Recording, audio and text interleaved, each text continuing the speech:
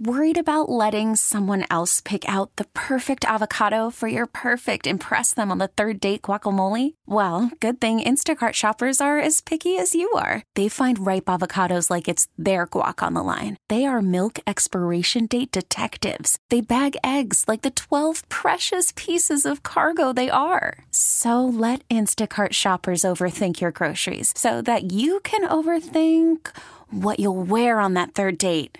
Download the Instacart app to get free delivery on your first 3 orders while supplies last. Minimum $10 per order. Additional terms apply. Louisiana Department of Wildlife and Fisheries agents received information that Cody Smith killed a deer from his porch near Bastrop in Morehouse Parish without hunting licenses.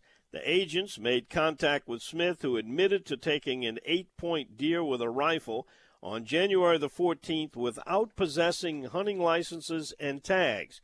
The agents also learned that Smith used Nicholas Sumrall's deer tag to tag the deer that he himself had harvested.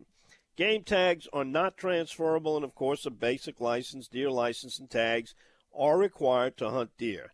The 8-point rack was seized, and you can see a picture of it on my Facebook page, and now facing maximum criminal fines of up to $1,050 is 29-year-old Cody D. Smith, and for allowing another person to use his deer tag, looking at a $350 fine, is 26-year-old Nicholas Sumrall, both of Bastrop, Louisiana, and our co-bad boys of the outdoors.